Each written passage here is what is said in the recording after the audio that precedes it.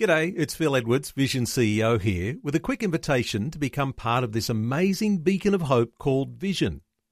Together we can put our love into action to help people of all kinds build or rebuild their lives on the truth of God. Please consider the part you can play during our upcoming Visionathon appeal, remembering that it's your support that makes Vision possible, including this podcast. Audio on demand from Vision Christian Media. When God first poured His Holy Spirit out on the believers on that day of Pentecost, it was one spectacular outpouring. Question is, does He still do that? How do we know if we're filled with the Spirit? There are so many different views. Question is, what's God's plan?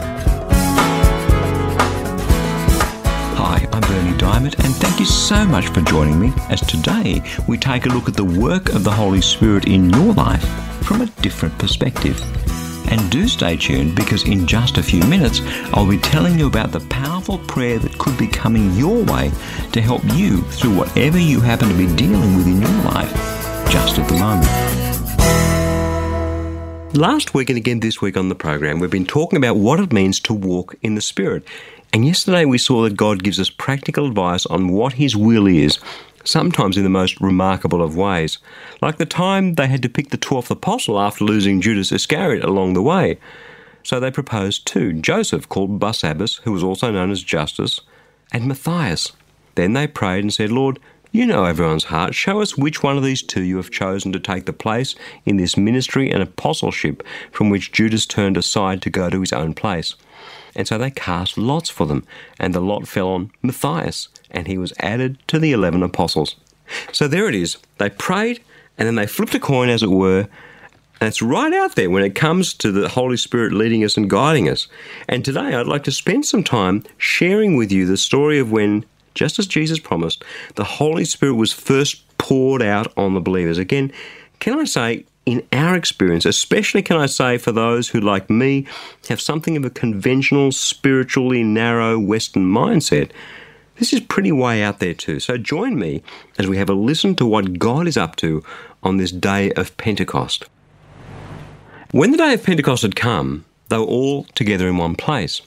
And suddenly from heaven there came a sound like the rush of a violent wind, and it filled the entire house where they were sitting. Divided tongues as of fire appeared among them, and a tongue rested on each of them. All of them were filled with the Holy Spirit and began to speak in other languages as the Spirit gave them ability.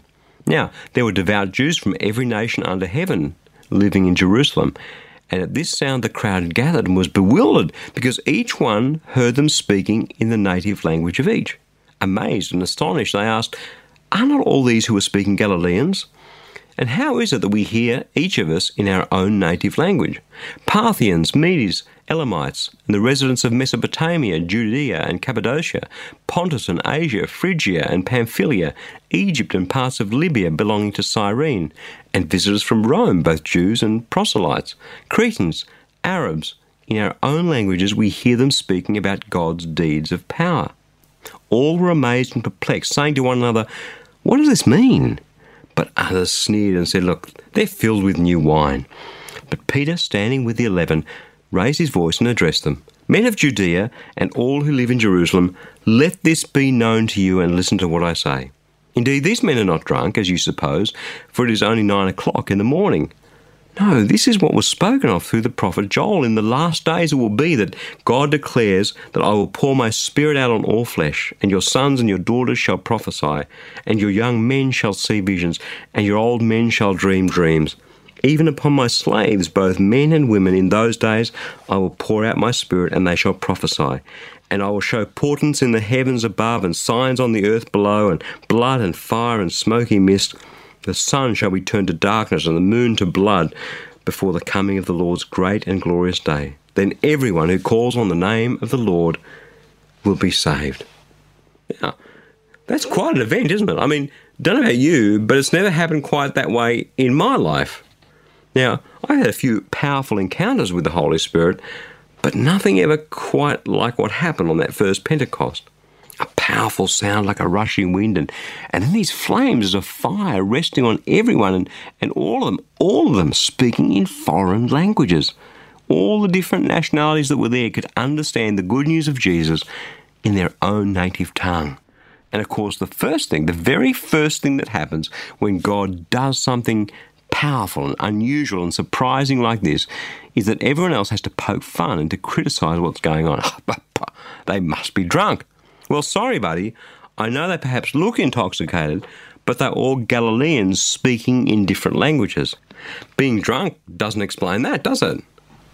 So what do we do with this? Well, Peter the Apostle gets up to explain what's going on. He explains to the Jews assembled that, hey, this is exactly what God promises in the Old Testament, that all these powerful things would happen. And in fact, if you were to read on, you discover that after he finished speaking, many of those who were there gave their lives to Christ. Many of the very same people who were there only weeks before crying out to Pontius Pilate about Jesus, crucify him. There's a clash here between the conventional, what normally happens in the physical dimension, and the spiritual, the supernatural.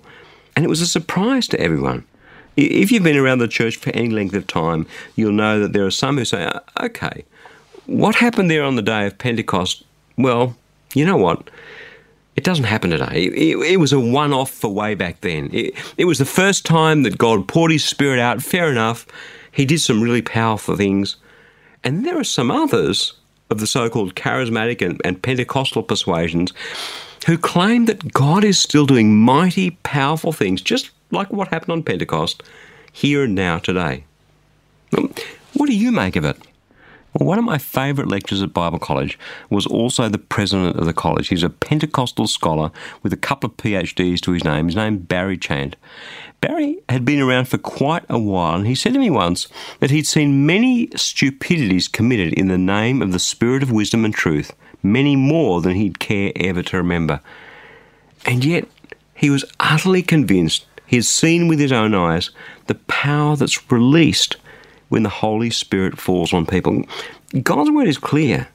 If we don't have the Spirit of Christ in us, then we don't belong to him. Romans chapter 8, verse 9. And yet at the same time, there are plenty of people who have the Spirit of Christ, but where the Spirit hasn't been unleashed in power into their lives. These apostles, these uneducated bumpkins, most of them, went on to do the most amazing, powerful things for Christ. Even Peter standing up here and preaching so powerfully, the guy was an uneducated fisherman. Why? How could they do this? Because the power of God was unleashed in their lives through the Holy Spirit. So powerful was God's presence in them through the Spirit that almost all of them, as far as we know, went on to die for proclaiming the good news of Jesus. Friend, Jesus promised to baptize us in his Spirit. He did, and the wonderful thing is that the baptism, that drenching, happens in different ways in different people's lives. He knows we're all different, but unless we are drenched in the Spirit, we simply don't have the power of the Spirit of God to do the will of God. We don't have the power to humble ourselves. We don't have the power to deal with the sin in our lives. We don't have the power to be nailed to the cross, as it were, to die to the old self and live a new life unto Christ. It's not about how it happens. It's not about when it happens. God is God. God will do what God wants to do. What's important is that it happens. It's absolutely vital. This is the power from on high that Jesus was talking of. And if you and I, if we want to live our lives for Jesus, friend, we simply do not have the power to do that in and of ourselves. We can only have the power to live for Christ and to die for Christ when the Spirit of God is poured out on us and when we are drenched in the Holy Spirit of God.